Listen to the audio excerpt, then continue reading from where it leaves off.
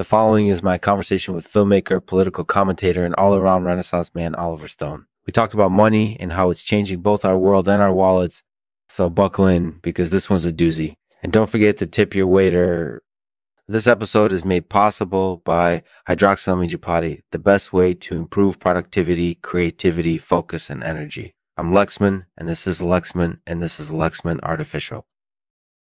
Hey everyone, welcome to Lexman Artificial Podcast. I'm your host, Lexman, and this week I'm delighted to welcome Oliver Stone to the show. Oliver, welcome. Thanks, Lexman. It's good to be here. So Oliver, tell us a little bit about your background. You're a filmmaker, right?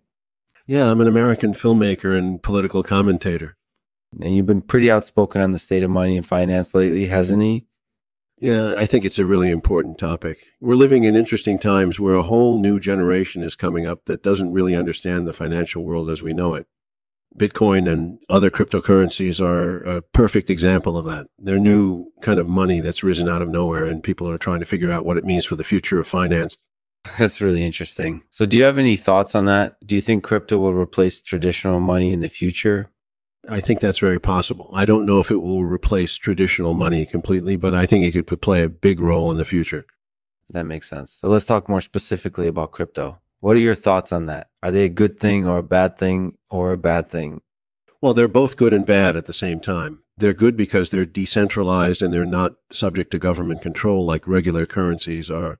But they're also bad because they can be used for illegal activities like buying drugs or weapons. So there's definitely some risks involved with them.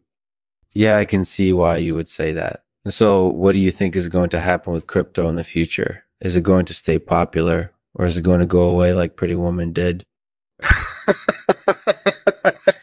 I don't know. It's difficult to predict anything in the world of finance, especially since there's so much speculation involved with cryptocurrency. But I think it'll continue to be popular for some time to come. That sounds reasonable enough. So let's move on to another topic now, money in general. You said earlier that we're living in interesting times where a whole new generation is coming up that doesn't really understand the financial world as we know it. How do you feel about that? Is it a good thing or a bad thing? I think it's a good thing. I think it's a sign that the world is changing and that we're moving away from traditional banking systems and into newer, more innovative forms of payments. I think it'll help speed up the transition to a more democratic society where everyone has access to financial resources. That sounds very reasonable. So, do you have any thoughts on how the future of money will play out? I'm cautiously optimistic about the future of money. I think it'll continue to evolve and change, and that we'll see more and more new forms of cryptocurrency emerging in the future. All right. Well, that sounds like a pretty insightful conversation. So I thank you for coming on the show, Oliver. It was great to chat with you. Thanks for being here. Thank you, Lexman. It was my pleasure.